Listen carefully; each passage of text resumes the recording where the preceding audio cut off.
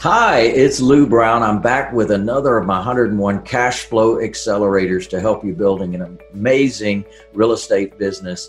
And one of the things I discovered along the way, this is number 91, have the buyer pay all closing costs. So it's all related to when you are selling the property, many times the buyer will pay some or all of the closing costs. Now, you may be used to when you sell a property, you expect the agent to put in the contract that the seller is now going to have to pay up to 3% of the closing costs. Well, but that's not necessarily true, and that is fully negotiable.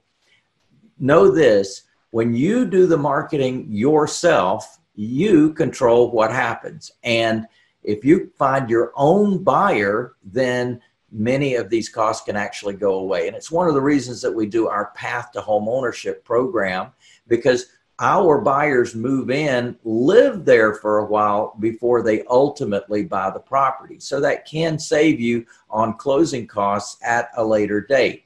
But if you're selling retail, you can expect to have it built into the real estate agent's contract when you are selling using an agent or an agent is bringing their buyer. So I have different paperwork. I have a separate purchase and sale agreement for when we sell property. I have a separate purchase and sale agreement for when we buy property. And in the contract for when we sell property, it says that the buyer will pay all closing costs, to include recording fees, intangibles tax, wood destroying organism report, and all kinds of other fees and expenses.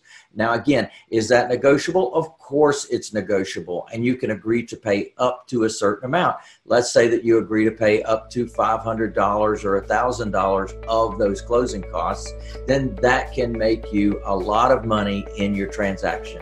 Hopefully that's of benefit to you. Like it, love it, share it, and I'll see you soon. Yeah, baby.